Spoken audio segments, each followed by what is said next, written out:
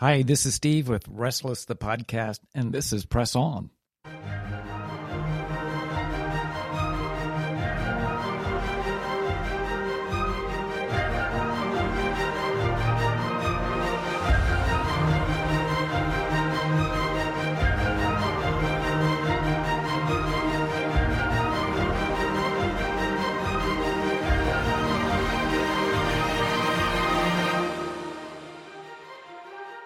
But one thing I do, forgetting what is behind and straining toward what is ahead, I press on toward the goal to win the prize for which God has called me heavenward in Christ Jesus. The Apostle Paul is perhaps the one most responsible for the spread of Christianity beyond the lands of the Bible. In Hebrews, he writes these immortal words, "Since we are surrounded by such a great cloud of witnesses, let us throw off everything that hinders and the sin that so easily entangles, and let us run with perseverance the race marked out for us." In Galatians 2:2, we hear this reference to running a race used again. Paul visualized his life as running in a race, a concept taken from the ancient Olympics that he was familiar with. This is what he writes in Galatians 2. "I went up because of a revelation and set before them, though privately before those who seemed influential, the gospel that I proclaim among the Gentiles, in order to make sure I was not running or had not run in vain." That's taken from Galatians. Now here's the context to what Paul was writing about in Galatians 2. Paul makes a trip to Jerusalem to engage the Jerusalem council made up from some of the apostles, namely James, John, and Peter. Some were making it difficult for Gentiles to become Christians by imposing Jewish law on them, namely circumcision. Paul privately engages Peter and the others about the matter. The council and Paul agree that it is only through Christ that man can be saved. Paul's trip, therefore, was not in vain. Why? Because he went not on his own accord, but by revelation from God. Are you on a mission from God? Or is what you are seeking on your own accord? Sometimes we think what we want to do has got to be what the Lord wants us to do, but is it? Now pay attention to what Paul does to make sure his trip and effort was not a waste of time. Number one, he says that he went up to Jerusalem because of a revelation. The Lord directed him to take up this matter. Revelation, or the unfolding or revealing of God's Word, is the story of the Bible, both in general revelation and special revelation. In this case, it was a special revelation. Special revelation is how God has chosen to reveal himself through miraculous means.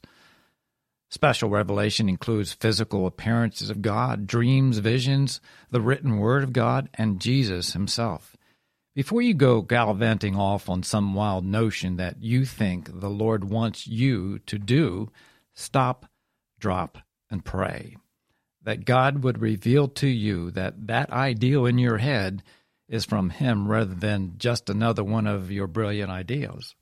Otherwise, it may be in vain. Be patient and wait with anticipation. Secondly, make sure it is strictly in alignment with the gospel. In the early church, the apostles, which included Paul, worked hard to sniff out the watering down and or the perversion of the Word of God. Keep in mind that the first recorded document of the New Testament, which was probably Galatians, about 48 A.D., therefore, it was important to record and preserve the truth accurately. Today, there is widespread perversion of the gospel of Jesus Christ. Does your ideal align with the gospel? Lastly, consult with some solid brothers and sisters in Christ to validate your mission or race, as Paul mentions. Paul sought out Peter and the others to validate and confirm the mission that he was on. He knew that it wouldn't be pretty because of some contention between him and Peter and the shadow of his past, but he knew it was important. These group of men, though individuals with different personalities, were about to turn the world upside down and needed to be of one accord regarding the truth. Note also that Paul sought them out privately and humbly without fanfare. It never ceases to amuse me when I see well-known alleged Christian performers, talking heads, and leaders publicly announce their departure from the faith on social media.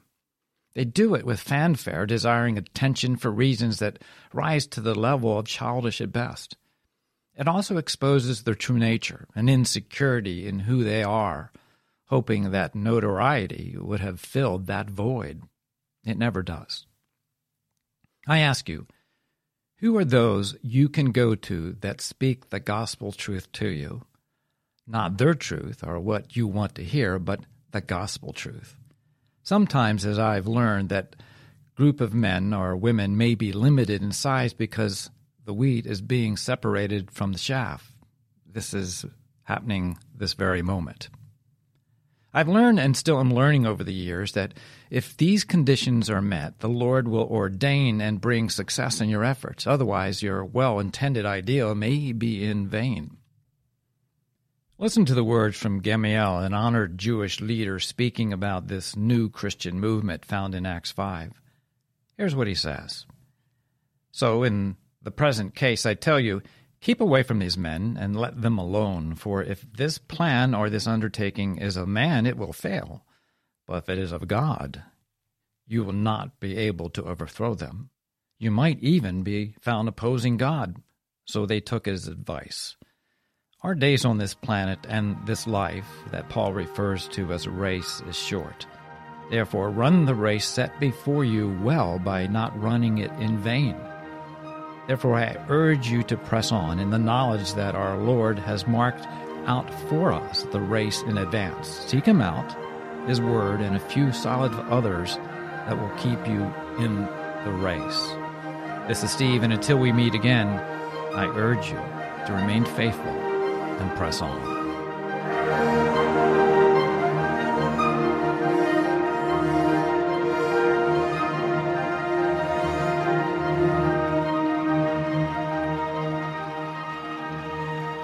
Buried myself in 100 books, and I can't see out,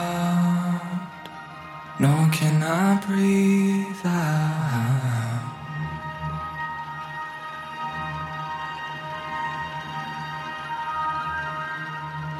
I'm struggling to make sense of simple words that I can't mold them, nor can I hold them.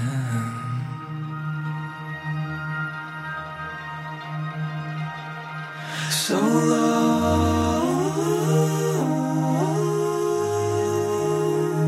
teach me your way, teach me to pray, oh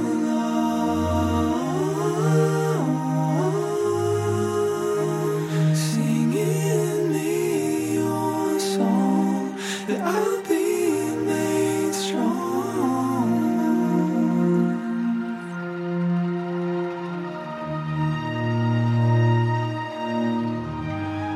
When all the world crumbles around me, lead me to goodness and teach me justice.